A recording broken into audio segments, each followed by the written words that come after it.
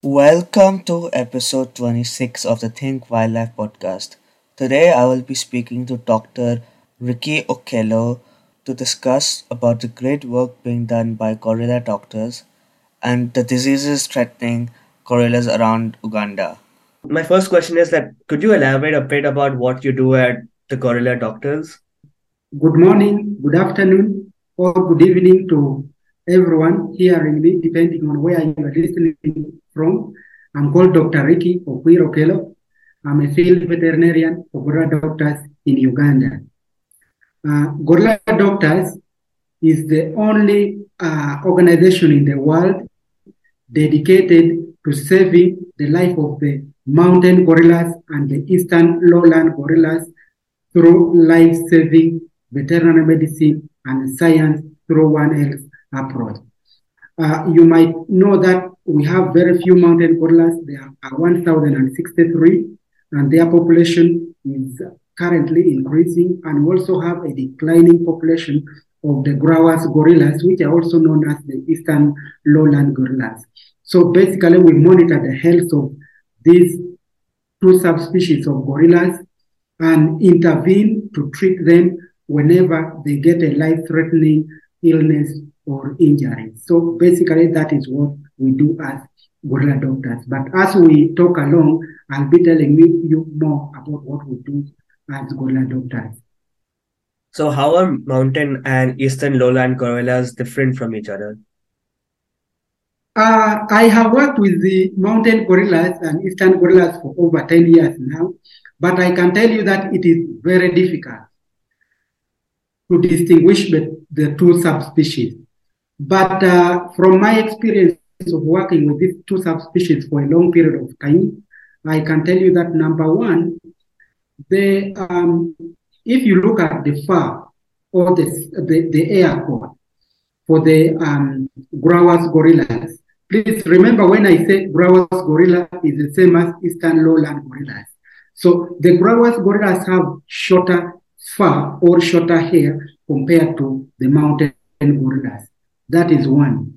Then number two, if you look at the face of the growers gorillas, it is slightly longer compared to the mountain gorillas, which is a bit rounder.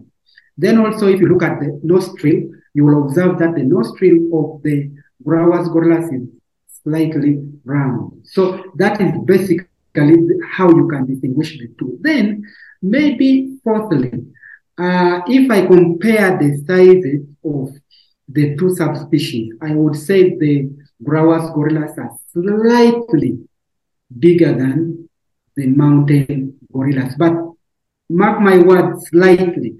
And for you to detect that, it takes a long time for you to distinguish the two in terms of the sizes. So basically, that is how I distinguish between the two subspecies.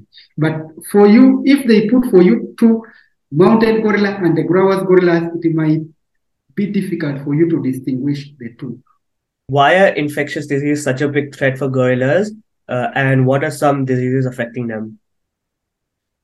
Yeah, infectious diseases are quite critical in the conservation of mountain gorillas and growers gorillas because, as you know, there are only 1,063 mountain gorillas remaining, and they are all in the wild. Now, if you look at that number, it is very low. And infectious diseases, as you know, from previous research, we have noted that gorillas get the same infection from contact with human beings. I give an example like way back in the 2000s, early 2000s, we had some gorillas that died of a virus we call human metapneumovirus. These viruses are found in almost many human beings working around the gorilla parks. And it does not affect humans that much. But when it entered into the gorilla population, it killed two gorillas. So that is an indicator that when we keep on contacting with these mountain gorillas, then they are prone to catching infectious diseases from us. And as you can also note that um, tourism, if you look at the contacts between, the visitation of the mountain gorillas, tourists from different parts of the world normally come to visit the mountain gorillas to view them, which is great opportunity for conserving them. But as you know, they come from different parts of the world and they can easily get into contact with the mountain gorillas. There is a possibility of disease transmission to these gorillas, which might end up infecting them and then reducing their population. But I can tell you that what we have done to curb that, gorilla have rules. We call gorilla visitation rules, where to avoid such infectious diseases. Where when gorillas, when you go for to visit the mountain gorillas, basically you keep some distance. Currently, we are 10-meter distance. Whenever you are coughing, you try to turn your mouth and cough the other side. If you are sick, you don't visit the mountain gorillas. So such rules have enabled reducing the chances of infecting the mountain gorillas with the infectious disease. And the number one threat to the mountain gorillas, I would say respiratory infection, which we normally, whenever we find a life-threatening respiratory infection in the mountain gorillas, we do intervene and then treat so that mountain gorilla can recover. Yeah, so number one, the most common disease, we have the respiratory infection. And then number two, we have the parasitic infection. And here I'm talking about mainly the helminths, the roundworms and the tapeworms, mainly. The trematodes we have not found so much in the mountain gorillas, but mainly the roundworms and the tapeworms are very common findings in the mountain gorillas. But I can tell you that not all the gorillas that have these helminths will go down due to these helminths. They can only go down if their immune is low or when they are very much stressed. But if they are not stressed, there will be no problem. They will live with it. And then there are also other diseases that we have. In addition to the internal parasites, which are the helminths, we also have the external parasites, which causes, in the early 2000s, we had what we call mange. Mange is caused by mites, and as you know, there was a point when gorillas were moving very close to the communities, and the communities had mange. And when these gorillas contacted with the humans, they got mange and the scabies. And we had some two gorillas that, mainly the infants, that died of scabies as a result of mange. How do you monitor the health of these gorillas in the wild? So how we monitor the health of these gorillas, I told you that we have 1,063 mountain gorillas.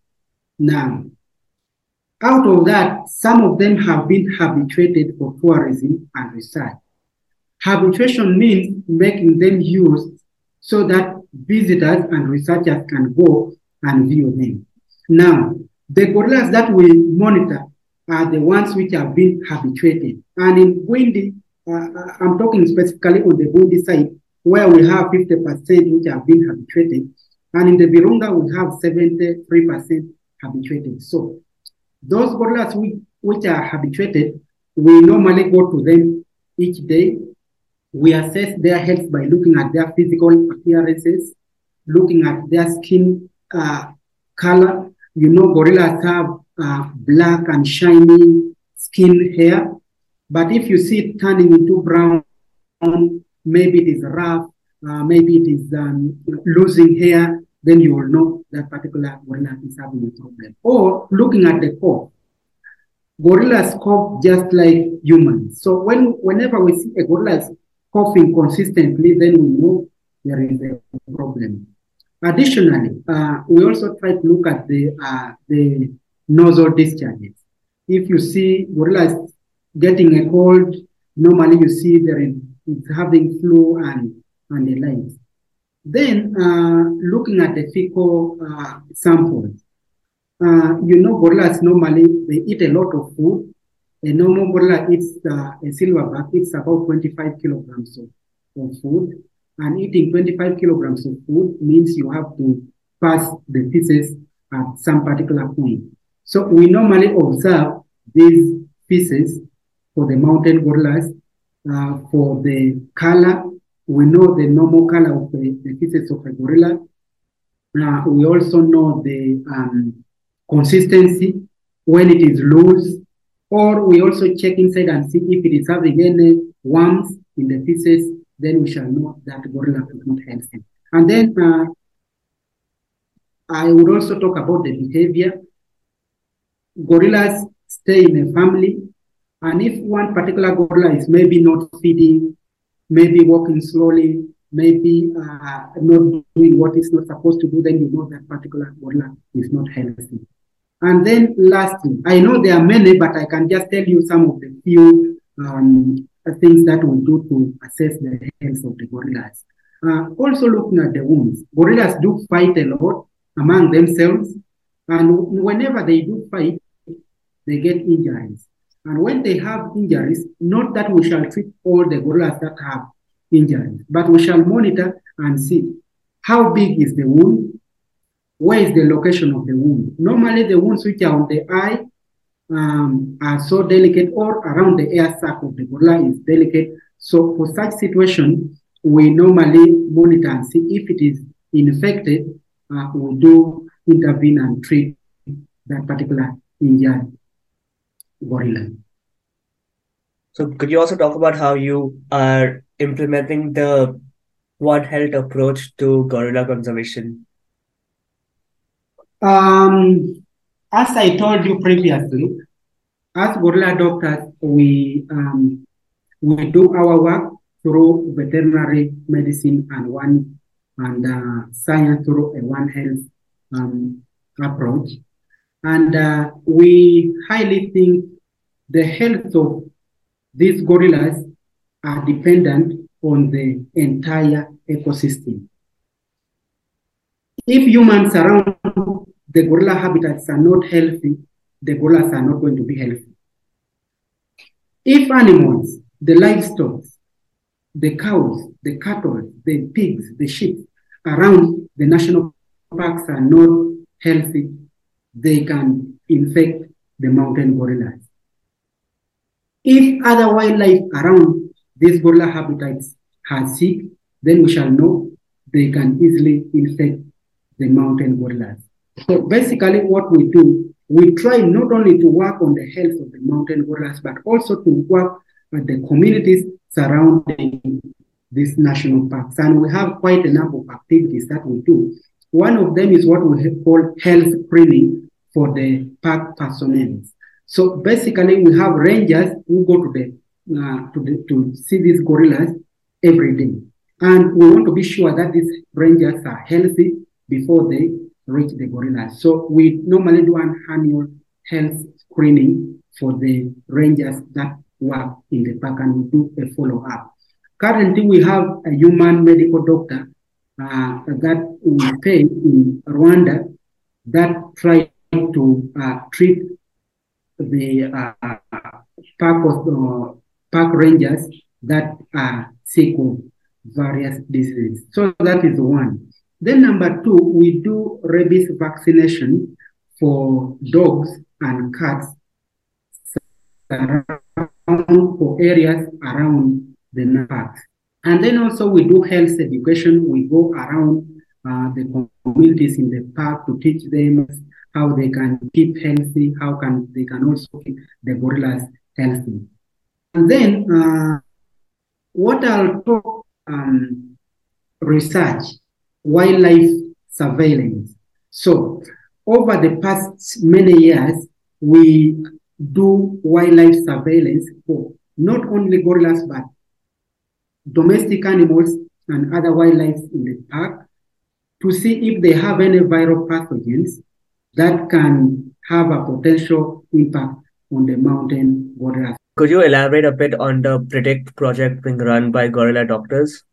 Yeah, so Predict project is what I would now say it was because it started from 2010 and ended in 2020. So Predict project was a USAID funded program which was part of emerging pandemic threat program that was in over 20 countries in Africa, in Asia, and Latin America.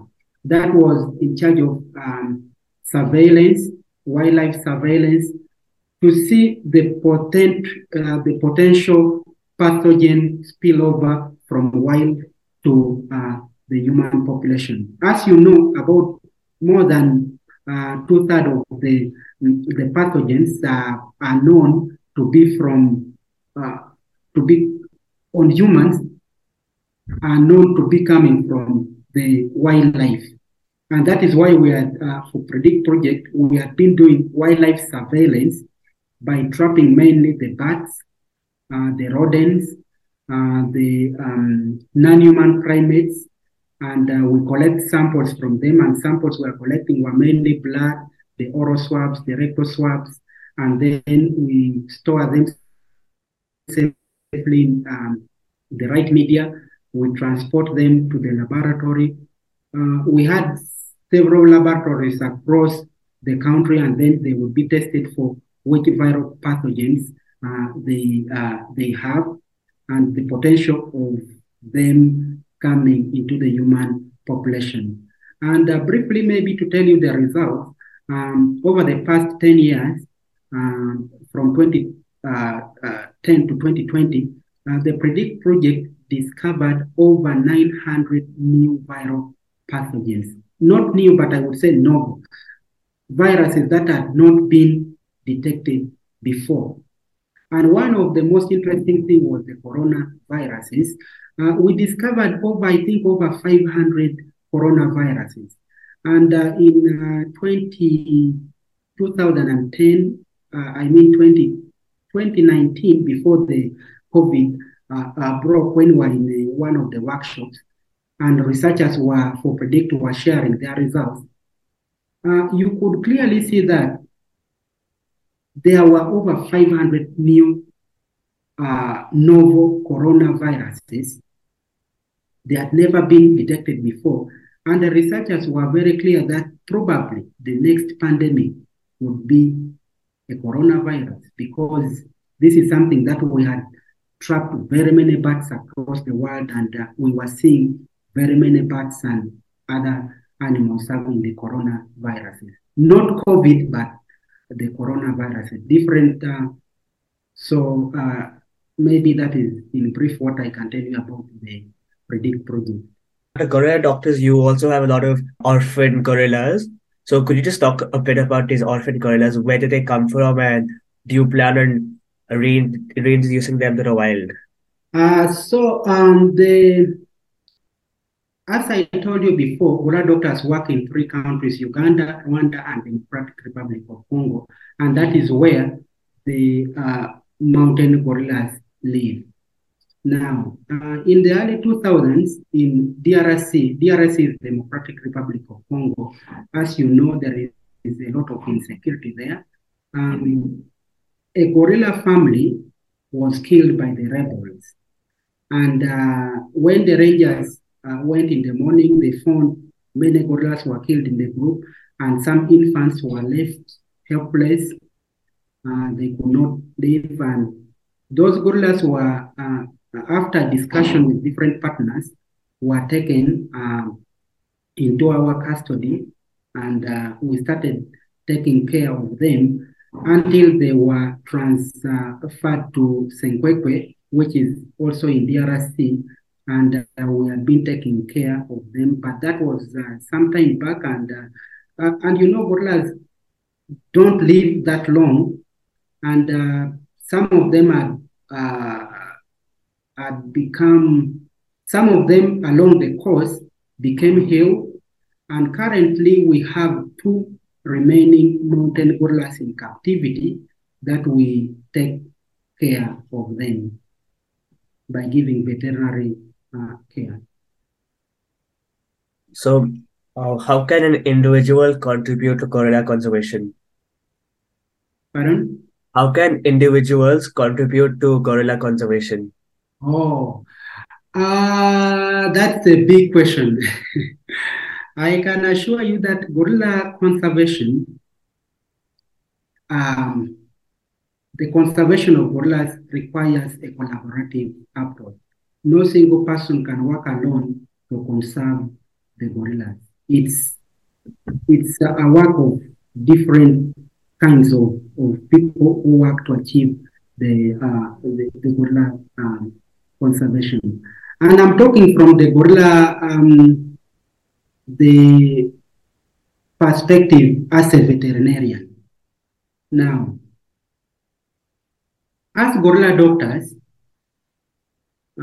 maybe I don't know whether I could first, before I answer your question, I can give you a small statistics. Yeah, sure.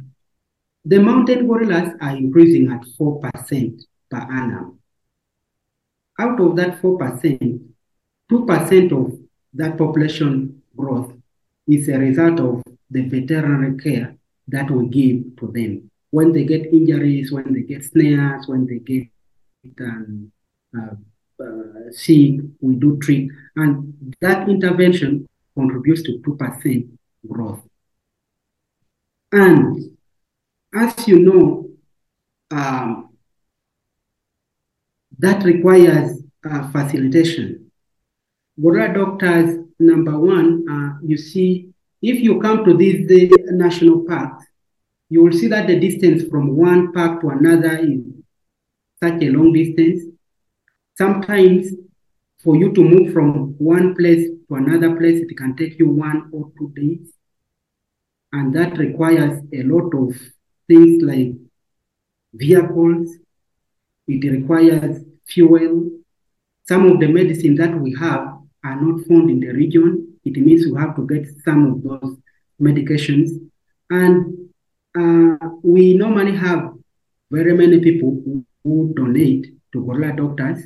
And then through such donations, it helps us to perform the duty that we are supposed to do. So one of the things that individuals can do to support gorilla conservation is through donation to help us in our field activities. Then number two, capacity building. We have had several people, professionals, who do give us knowledge, train us as veterinarians in new knowledge, so that we can apply the knowledge they have told us into gorilla conservation. And then I could also say morale. Every individual, when you give us morale, we get activated, we go to the field, we go to the forest, and we do whatever we want to do, knowing that we have people who are backing up us up, and then we do our work efficiently. So that is how individuals can support the gorilla conservation. So, my final question for you is that what has been your greatest learning from your conservation career? Uh, that's I've learned a lot from gorilla. My work as a veterinarian for the past 13 years. Um, a lot. If I'm to talk about it, it can take a full day. But in brief, I would tell you that if I look at the great apes, we have different subspecies of the great apes. And the great apes include the orangutans, the uh, the chimpanzees, the bonobos, and then the gorillas. Now, if you look at all those, all the population of the orangutans, the bonobos, and the chimps in the wild are reducing. It is only the mountain gorilla whose population is increasing in the wild. And as I told you previously, 4% of the increase of these mountain gorillas is a result of, gorilla population are increasing at 4%. Out of that 4%, 2% is a result of veterinary care that we give to them. Now, I highly think that if some of these things that we do in conserving the gorillas, the veterinary care that we give to the gorillas, are done in combination with every other thing that other partners are doing, the population of other wildlife, including the chimpanzees, the orangutans, and bonobos, can increase equally. So that is one thing that I have learned in gorilla conservation, that the collaborative approach and the veterinary work that we do can be applied to other great apes to increase their population. And then maybe another thing that I have learned, I have, when I first joined, I saw a small baby gorilla that was born a week that I first came here in 2009. As I talk now, that particular baby has grown into a very huge adult female, and 2 years ago it gave birth to a baby. What have I learned about this? I have learned about that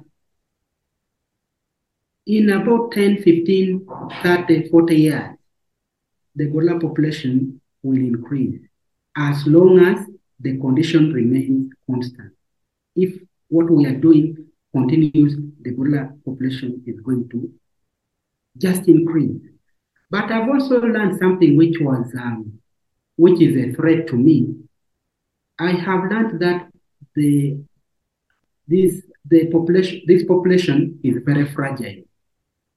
In 2020, when we had COVID, we had something which was very unique. There was a gorilla group in Mugahinga called Hirwa Group that had crossed from Rwanda into Uganda. And that gorilla group was 17 in numbers. And we had never seen anything like this. One day, there was heavy rainfall, lightning struck, 4 gorillas dead. 4 gorillas died instantly. We had never seen 4 gorillas in the same group dying the same day. When we were doing a post-mortem, we found one gorilla that was dead, was pregnant, 7 months old. Those are already 5 gorillas. Then, out of these 4 gorillas that had died, there were 3 that had infants, babies, who are very young and could not take care of themselves. Also, the 3 gorillas, because they are young babies and we could not take them into captivity, they died. That means we have lost 8 gorillas in one single day. Now, what does it mean? It means gorilla population is still very fragile. We should not be happy that the gorilla populations are increasing, because anything can happen and the entire gorilla population can crash. In West Africa, we had a population of the western lowland gorillas. Now, in the early 2000s, we had over 5,000 gorillas, the western lowland gorillas that were killed. Over 5,000 were killed by Ebola. What does it mean? It means should there be Ebola in the mountain gorillas, which are only slightly over 1,000, it can wipe out the population of the mountain gorillas. So, whereas the population of the mountain gorilla is increasing, I think we still have to monitor them very well, because anything can happen that can finish the population of the mountain gorilla. So that's my final question for you. Thank you so much for your time for this podcast. It was a pleasure speaking with you. Thank you very much.